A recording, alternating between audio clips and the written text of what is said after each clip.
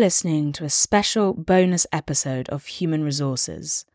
Our guest today is Kris Manjapra, author of the brilliant Black Ghost of Empire, The Long Death of Slavery and the Failure of Emancipation. The book explores emancipation and abolition, and how the end of slavery actually helped codify racial inequality and oppression into our present. Here's our conversation.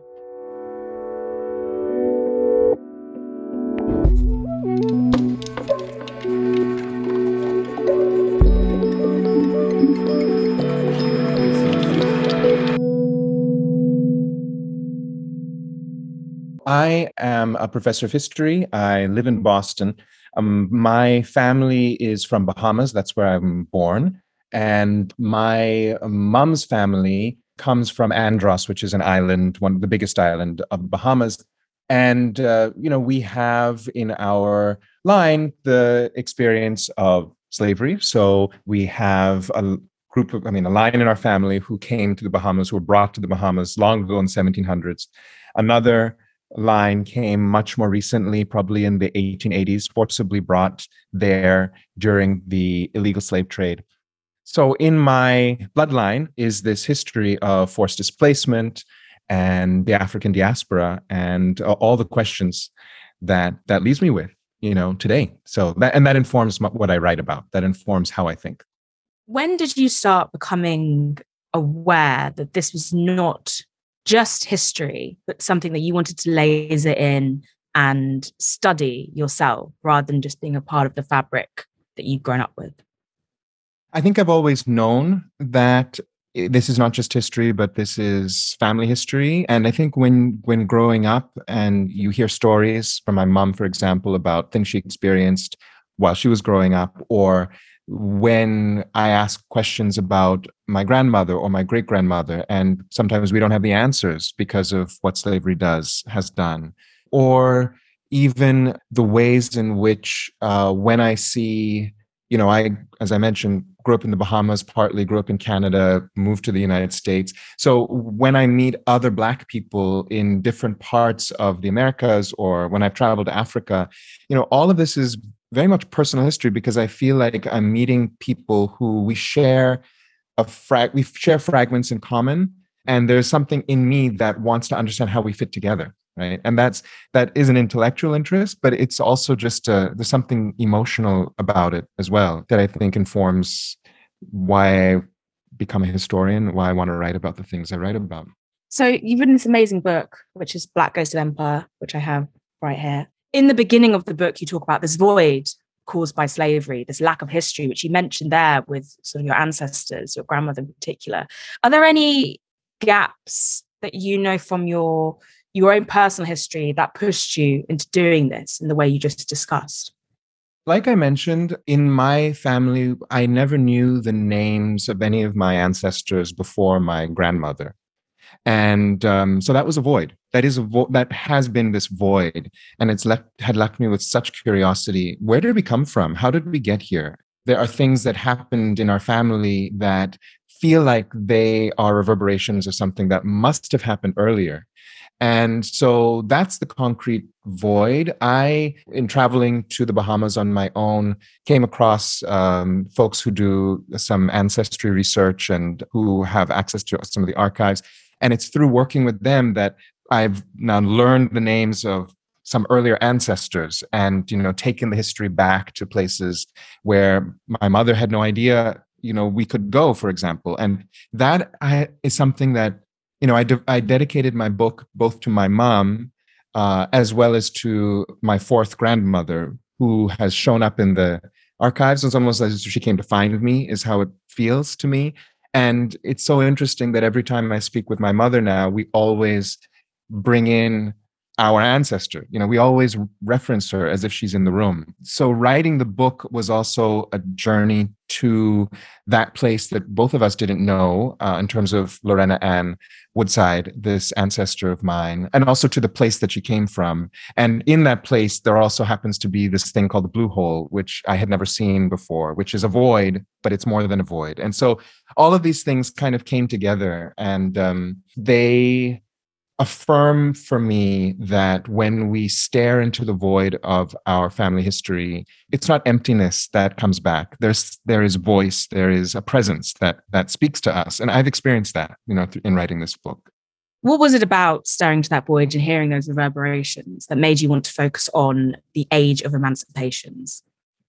The blue hole itself is Andros has a lot of them, and they exist across the Caribbean and Mexico and other parts of the world. But there are these deep holes that go down into the island bedrock. I was standing around one of them in Andros, and what struck me as I was looking into this deep, deep, deep water hole was that the surface of it was actually like a mirror.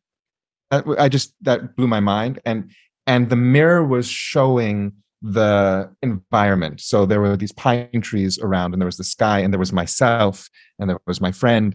And so that metaphor of what looks back at us when we look into the void just really captivated me. And so that becomes a metaphor in this book. But what is looking back at me when I ask questions about the voids in my family history is not only the history of slavery, but it's also this history of how slavery ended or supposedly ended. And that is important because the ways that slavery ended, what we call emancipation, were actually designed to do something that we don't often talk about, which is to actually continue the rule of racial oppression and to continue the dynamics of enslavement, but just in other ways. And so that's the message that was coming back to me as I was looking into this family history and looking for this fourth great grandmother. And it's an important piece to how we understand our past because it helps us explain why things that happened seemingly so long ago still have such an impact on our lives today. It's because the mechanisms that were supposed to stop them didn't stop them. They perpetuated them. So that's the theme of the book. Could you just quickly define emancipation as it's commonly understood for any listeners who might not be quite aware of what emancipation is? Yes, of course. Emancipation, very simply, is the term that we use to talk about the processes that ended slavery. So abolition is another very common term that we use to talk about the end of slavery, the end of the institution of slavery. And emancipations are, in some ways, the toolkit that's used to make abolition happen. The laws, the policies, the arrangements, all of those are what constitutes an emancipation. And if we look at the term itself, the term comes from Roman law, and it means to let free from the hand. That's the definition. That's what it means, in terms of its etymology. And so it's a legal and procedural process whereby slave owners agree to voluntarily let the slaves free.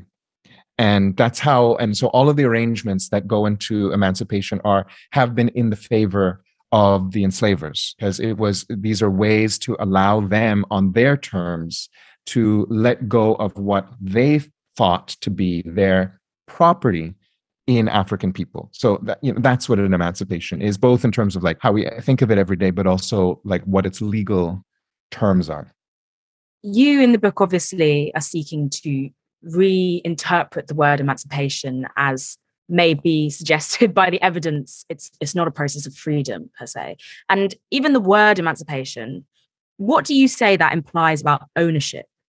I differentiate emancipation from liberation. And emancipation is about agreeing or assuming that the ownership right to African people actually lay with the enslaver. That is inscribed in the very term emancipation, as opposed to African people owning themselves, as human beings. And so that's, for me, the difference between emancipation and liberation work, is that emancipations reaffirmed the property rights of enslavers in a variety of ways and rejected the obvious truth that Black people, like all people on earth, are self-owning. We are full human beings. We are not property. So to be freed as property is still to be seen as property, which is what emancipations did. And then what's so important in this story is that in response to the many emancipations that happened throughout the 19th century, Black people always began liberation projects. So it's not as if they just agreed to the terms of emancipation. They saw those terms as the reason to organize, to resist, to demand reparations. And we've been doing that as people in the wake of every single emancipation that took place. So yeah, this is a different way of thinking about what emancipation means. Emancipations are not things that end a story. They have been for Black communities always the beginning of a new struggle. And that for me was really important to track, across different locations of the Atlantic world. What were some of the broad patterns that repeated themselves in emancipations across different empires? You argue that the first sort of emancipation process comes from the American North. What did that look like? There are 5 main types of emancipation, which we can talk about, and also just to start us off, observe that these 5 different types, they interrelated with each other, and it's kind of like this entangled thread or weave of different ways of preserving the rights of slave owners and of continuing the bondage of Black people after emancipations happened. And the very first type that the model in some ways was something called the gradual emancipations.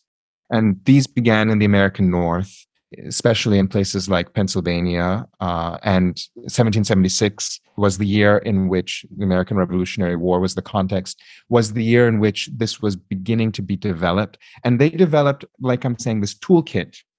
They being enslavers and the political elite developed this toolkit that soon began to travel to other parts of the world and would continue to travel for like 100 years to come and define many other emancipations. And the key to this toolkit was, number one, that when abolition happened, when emancipation processes were complete, what Black people would experience after emancipation would be, for a period of time, the continuation of bondage. So, for example, children born after Emancipation Day in Pennsylvania, 1780, they had to live in slavery for another 18 years, or sometimes a little longer. So until their 18th birthday or beyond. The reason being that the enslavers said they need to be trained into their freedom, as well as they need to pay us through their free labor for the cost of our loss of property.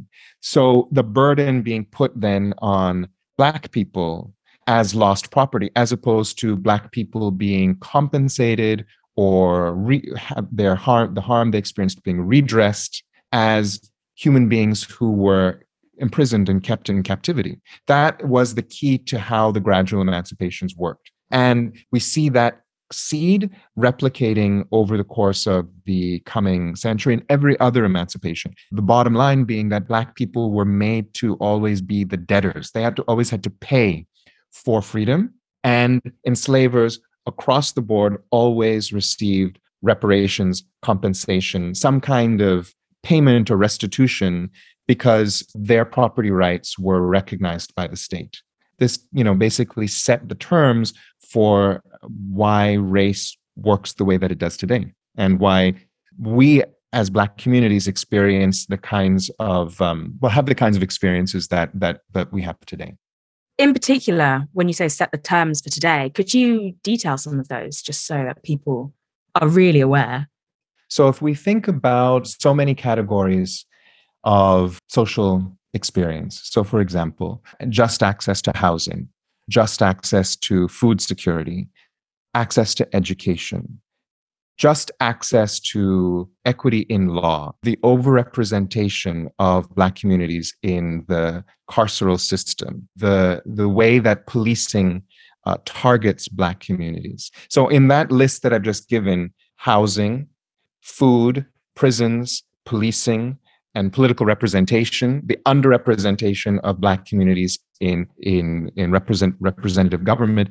What's interesting about these key pieces of our civic life is that Black communities, as we know and can be shown in the numbers, do not experience equity in these domains today, nor have they since the emancipations happened.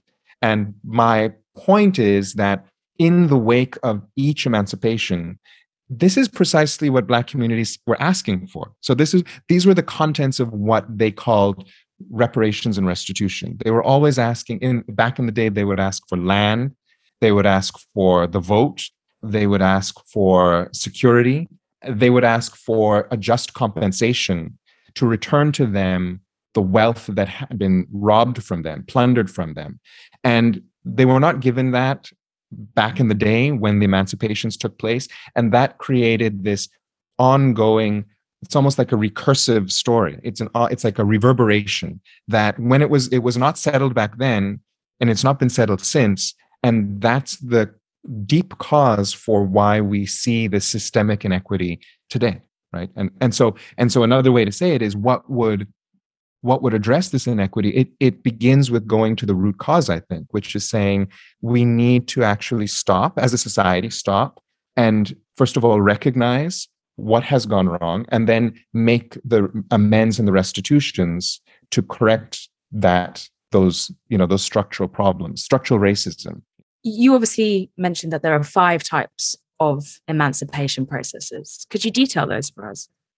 I mentioned the gradual emancipations. 1780s is when the gradual emancipations began. By the time that we come to the 1820s, there's a new emancipation model, what I call the retroactive emancipation, which is something that the French state imposes on Haiti, which had freed itself in a liberation war 20 years earlier. But in 1825, the French imperial government imposes an emancipation on the Haitian people, which is a huge debt that would take more than 60 years to repay. And then there would be all kinds of interest that the Haitian people had to pay for generations afterwards to pay off this debt. So that was $22 billion in today's money was demanded eventually from the Haitian people. That was the retroactive emancipation. Then about a decade after that, in the 1830s, comes the compensated emancipation, which the British Empire then carries out across its plantation colonies. And here, what the innovation is that the government pays a huge cash distribution to British slave owners. And that creates its own debt legacy that continues for 180 years and was finally repaid only in 2015. The compensated emancipation in the British Empire sets this model, which then many other European empires follow. The Spanish, the French, the Dutch, the Swedish, others, the Danish. And then the next big new innovation in paying slave owner compensation comes in many ways during the American Civil War. America copied Britain, by the way, in Washington, D.C. It paid a compensated emancipation in the city of D.C. But then in 1865, there's what I term the war emancipation that happened. And that's when, almost 500,000 Black people in the American South were set free. Initially, there was the hope that there would be a proper reparations for what slavery had done to them and their families.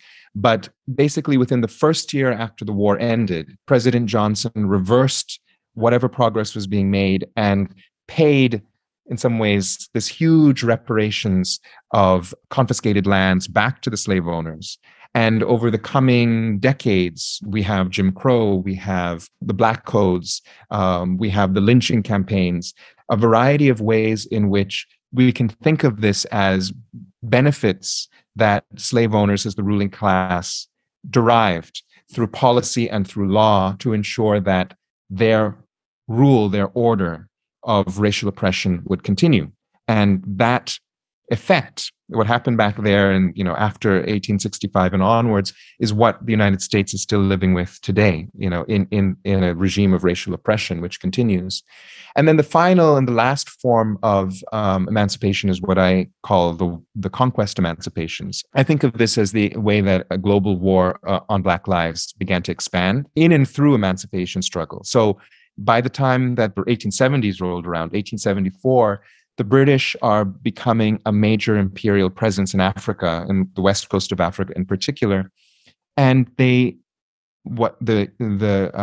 Gold Coast colony, which is today's Ghana, they actually conquer officially through saying that they are there to emancipate the African slaves. So they use the British, the French, and then later other powers, the German and others, they used this kind of term or banner of emancipation as a justification for the conquest of Africa. The story is about, in some ways, it starts in this small place, Philadelphia, in 1780, and it ends, across the oceans back in Africa. But it's a growing story about how racial property, how racial oppression is being vented through emancipation and allowed to expand, as opposed to being addressed and redressed. Why did the British choose compensated emancipation as their sort of model of choice? And how did that help them consolidate their power? Because as you argue in the book, these emancipations, the choice, the process usually comes through an economic interests. So the key here is private property.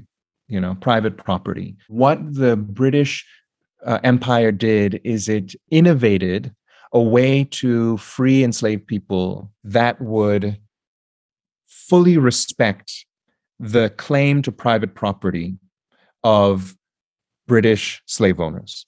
And you might say that the gradual emancipations, which were the earlier model, which were taking place in the North, in the American North, they left slave owners in many ways feeling that they still had gripes. They did not feel that they received their proper compensation for the loss of their racial property. We think about even the Fifth Amendment of the American Constitution, and that amendment was all about clarifying how important property rights were to the new nation of the United States. So when the British came around, some decades later to their emancipation, they saw this, I would argue, as a way of perfecting what emancipation could be by making it even more clearly in the interest of the enslavers, by ensuring that the property rights of the enslavers were being equitably, as they would say, redressed. And that's the language when we read the Abolition Act of 1833. Something that I find so interesting is so many of the articles in that act have nothing to do with the interests of the enslaved. It's really an act that is about property of the enslavers and how that is going to be protected and honored through basically carrying out this valuation process, calculating the monetary value that every single living enslaved person in the Caribbean was claimed to embody, and then paying that amount, that calculated amount, back to the enslavers. And that was what the compensation involved, along with not only that, but guaranteeing the enslavers, in addition to their cash payout, a set of years, and it ended up being 4 years of free labor of the enslaved, so that would be an additional form of payback, additional way of paying for this loss of property rights. So to boil all of that down to something very important, what we see in the compensated emancipation is that a rule of racial property is being respected and continued through emancipation, as opposed to being abolished or ended, right? So emancipation in that sense didn't actually bring about abolition, right? And that's why today, when we have abolitionists, when people are on the street, Black Lives Matter in Britain and in the United States, and people call themselves abolitionists, that is a proper way of speaking about what they're doing, because emancipations did not bring about abolition. And obviously it was your work that revealed British taxpayers had been paying off compensation. given to slave owners upon emancipation up until 2015. How did you discover that research, and why do you think no one had spotlighted it before? I discovered that just by chance. I noticed something in the archives that caught my attention. No one had, until that time in 2018, had kind of asked when the West India loan, which was taken out in 1835, was a huge loan that was the equivalent of 40% of the British GDP at the time, when that loan was repaid. We just never asked the question, and we didn't do the research to find out when. And so when I started wondering, well, if it was a loan that the British government took out, when did the British government pay it back? That was the question that led me to sending a number of Freedom of Information Act requests to HM Treasury, and doing some archival research at the Bank of England, at the Rothschilds Bank, and elsewhere. And that's what eventually uncovered this, the fact that this was a 2015 redemption. It took until that time for this to end. So that's and then the question that you ask after is, why did it take us so long to, I think that the real answer to that is the mainstream wants to move on. I think of when the then Prime Minister Cameron, who right in 2015, like we know, went to Jamaica and was saying it's time to move on from the history of slavery. This is not unfamiliar. This happens this is the common way of speaking often amongst white liberals in Britain and in the United States and many other, European or white dominant societies, which is to say, look, it was long ago. It's time to move on. And also to focus on this narrative of inclusion. Things were not perfect back then. We've been doing a lot of work, and we've included our minorities in our system. But that is a very convenient narrative because it allows us to not ask the questions about how history actually happened and how things that supposedly are deep in the past and over are not over. And this debt legacy is just a very concrete way of making that point, right? That the British public had been paying that West Indian loan until 2015.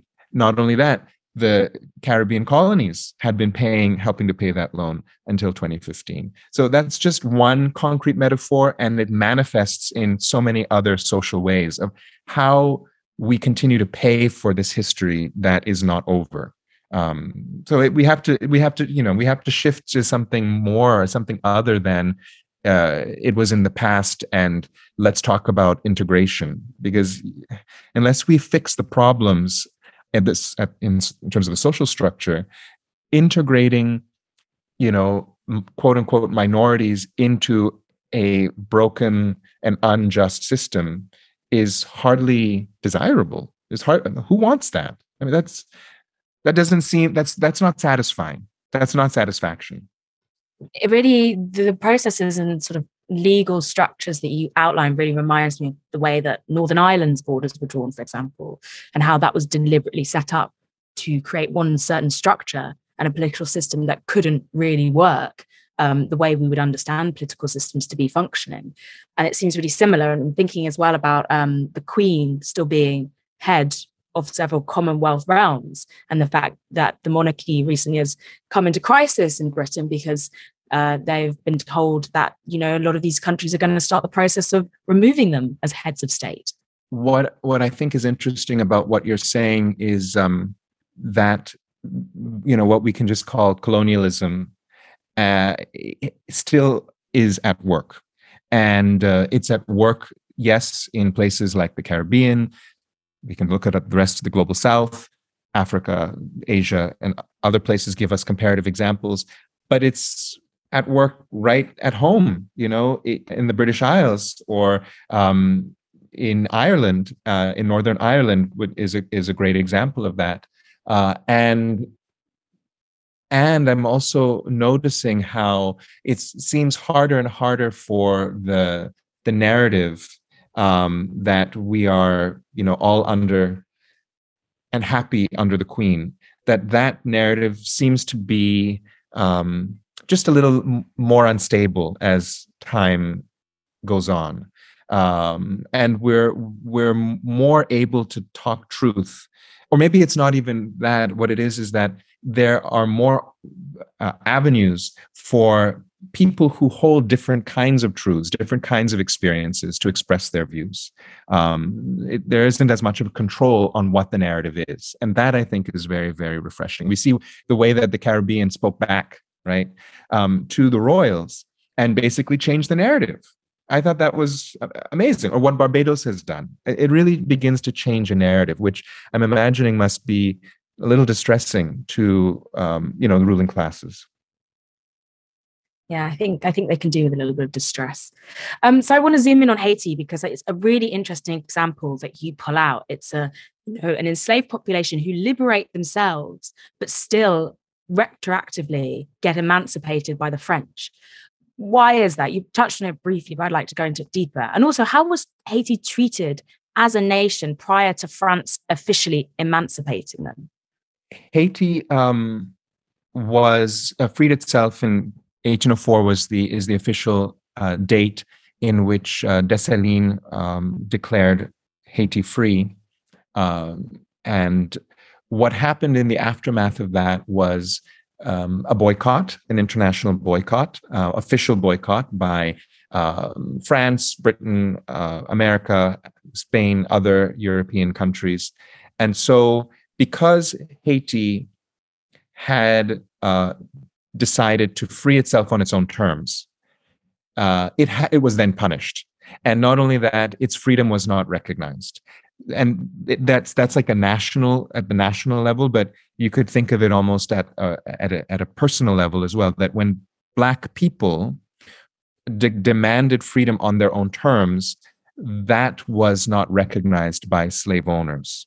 The slave owners only recognized Black freedom if it happened on the slave owner's terms. So that's the narrative. That's what's happening here. It took 20 years for France to agree to recognize Haiti's independence, and that happened in 1825, like I mentioned, under King Charles X. And when the King of France agreed to recognize Haiti, he framed it in terms of, quote unquote, conceding the freedom of the Haitian people, as if it was his to give. And even after 1825, the French state often still called Haiti by its colonial name of Saint-Domingue, again, showing that there was no real will to recognize the Haitian nation as an equal in the international domain. And so that is how the international order, which was organized by European nations, and by this time also the new American nation, how they functioned, which is to recognize only themselves as equal and to insist on putting the first revolutionary Black nation on earth into the category of something lesser, something subordinate. And look at the experience that Haiti has had over the coming centuries to this very day, in which it has been a site of both European and then American colonization. Now, having said that, the other side of the story is the way that Haiti served as, and still serves as, a kind of sentinel of liberation for Black communities internationally.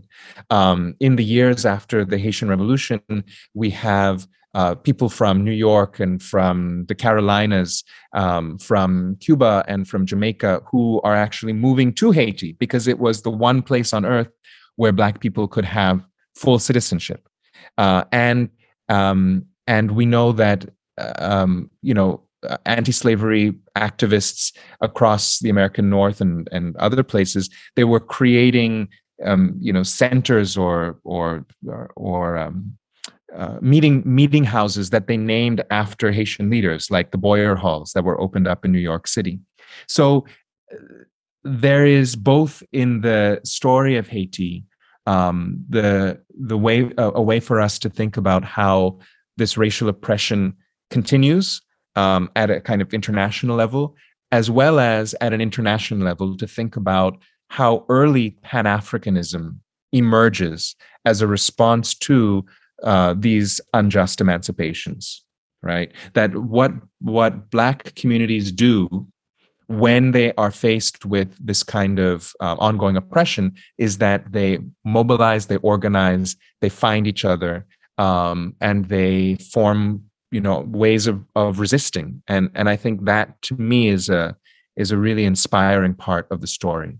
I don't see this story as depressing or as pessimistic. Sometimes people say, "Well, why are you so pessimistic?" I don't see this as pessimistic. I see it as realistic, because I think that the history that we have is very repetitive in how it likes to treat Black people and deny Black people their freedom.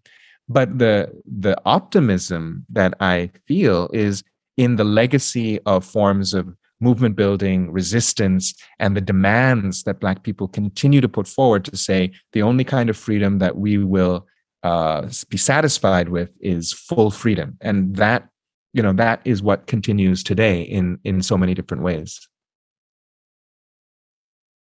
Yeah, I saw, actually, I think probably what you're referring to there, the review in the New Republic, which called the work pessimistic, which was by a white academic, and I found its conclusions quite confusing. But I wondered how you would discuss some of the points it raised, saying that you didn't talk as much about the ways that enslaved and free Black communities created the political context that made these laws possible. What would you say to that? Because it seems a strange reading of your work to me, but I'd like to give you the space to respond.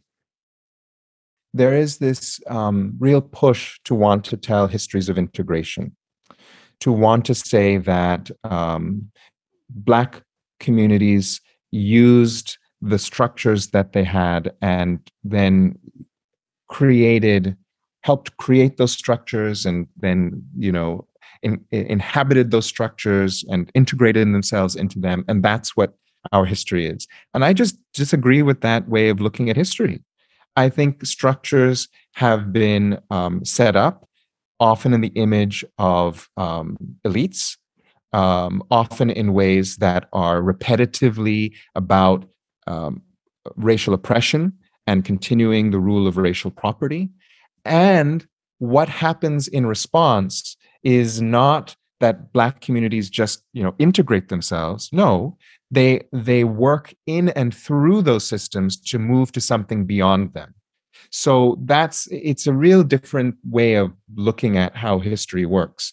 It's not that because emancipations to each one was failed and designed to operate in these unjust ways, that somehow this is a story of pessimism and, all we have is failure.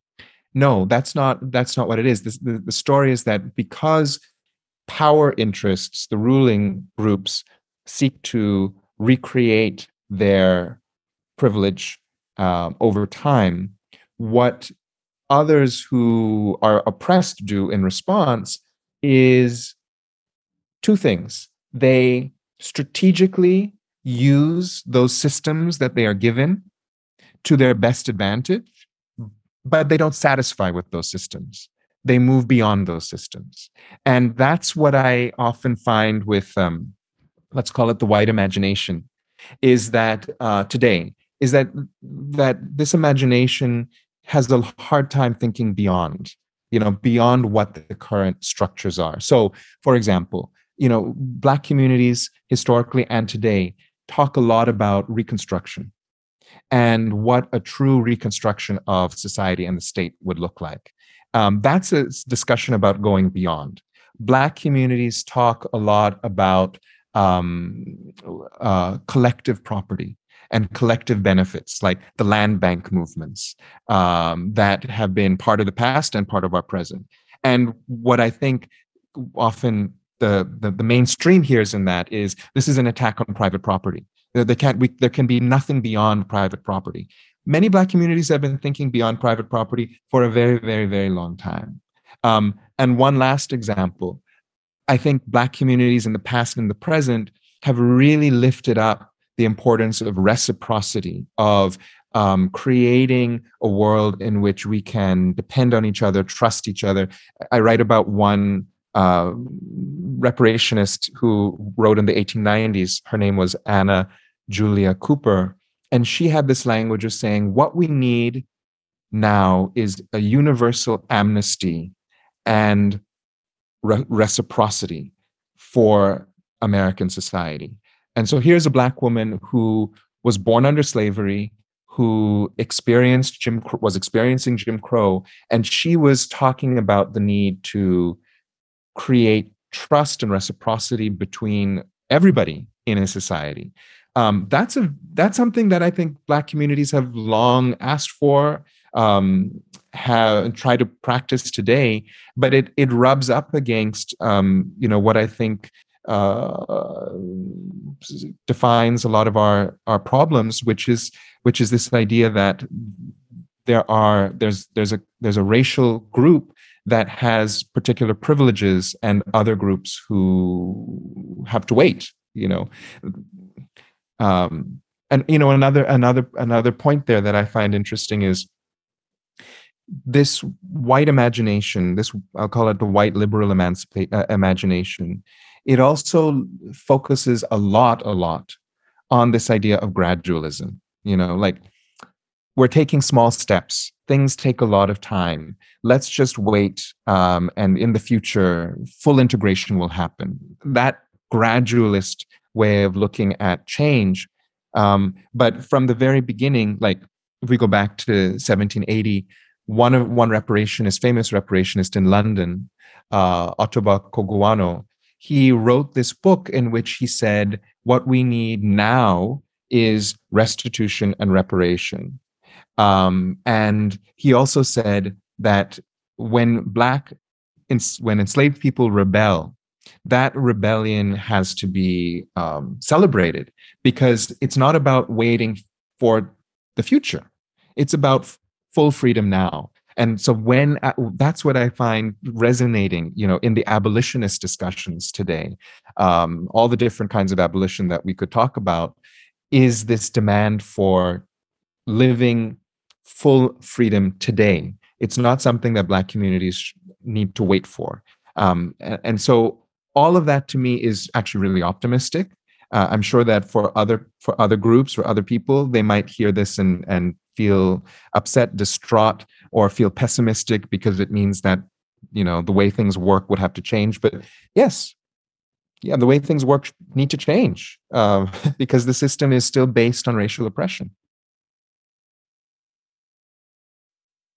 It's fascinating to me that the gradualist sort of perspective is applied to ideas of freedom and liberation, but it's not applied to the initial enslavement or violent act of conquest. There's no gradual act of conquest there. It happens, and then people are suddenly put on this brand new regime or find themselves enslaved. The whole point of enslavement, that it was like so brutal and sudden, and freedom was snatched away. But it's the freedom has to be given back gradually.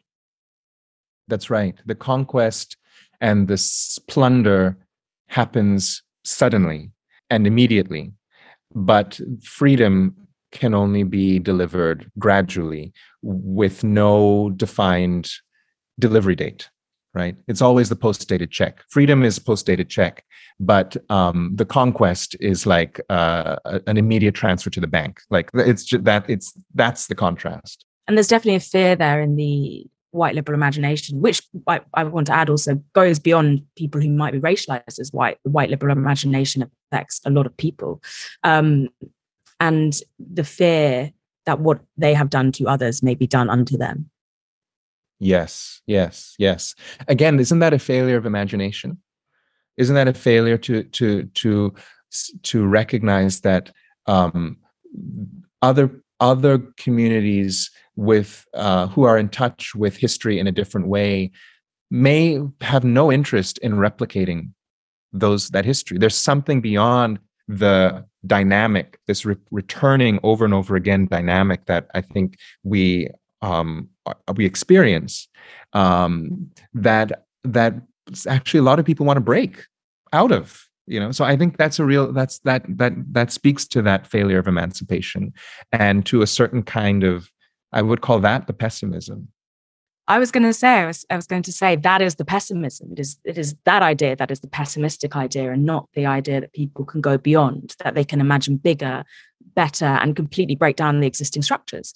I just want to ask, as we're coming to the end of our time, a bit about sea as a site of emancipation, because you talk about it in the book, and I find it really interesting. The sea obviously plays a huge part in the process of enslavement and the images we have of enslavement with the Middle Passage.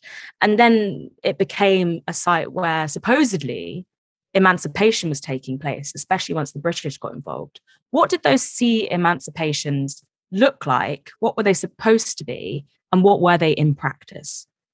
The sea emancipations began in earnest in 1807, and the British innovated there. This was when the end of the slave trade was declared by the British Empire.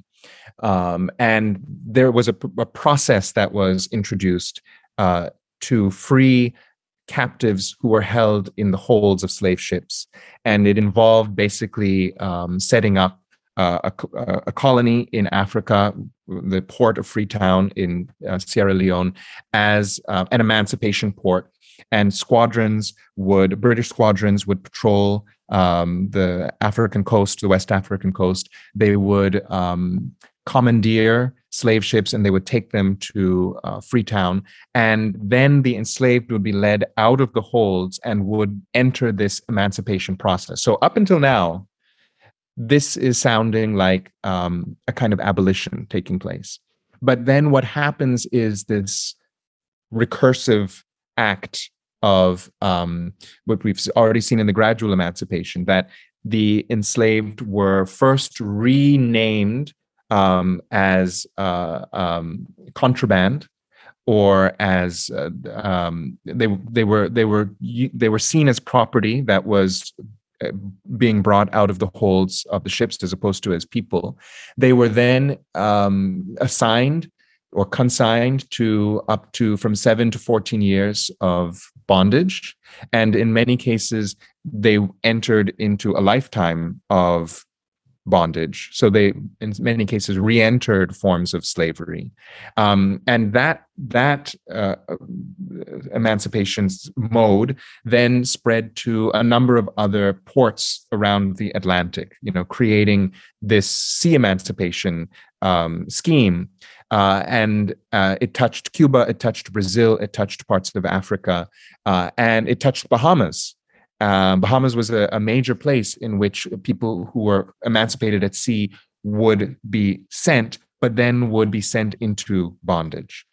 So that I think fits into the story of all of these other emancipations, and also because it talks about how all of these histories are kind of tangled together. They touch each other because they're all sharing the same ocean in a certain way.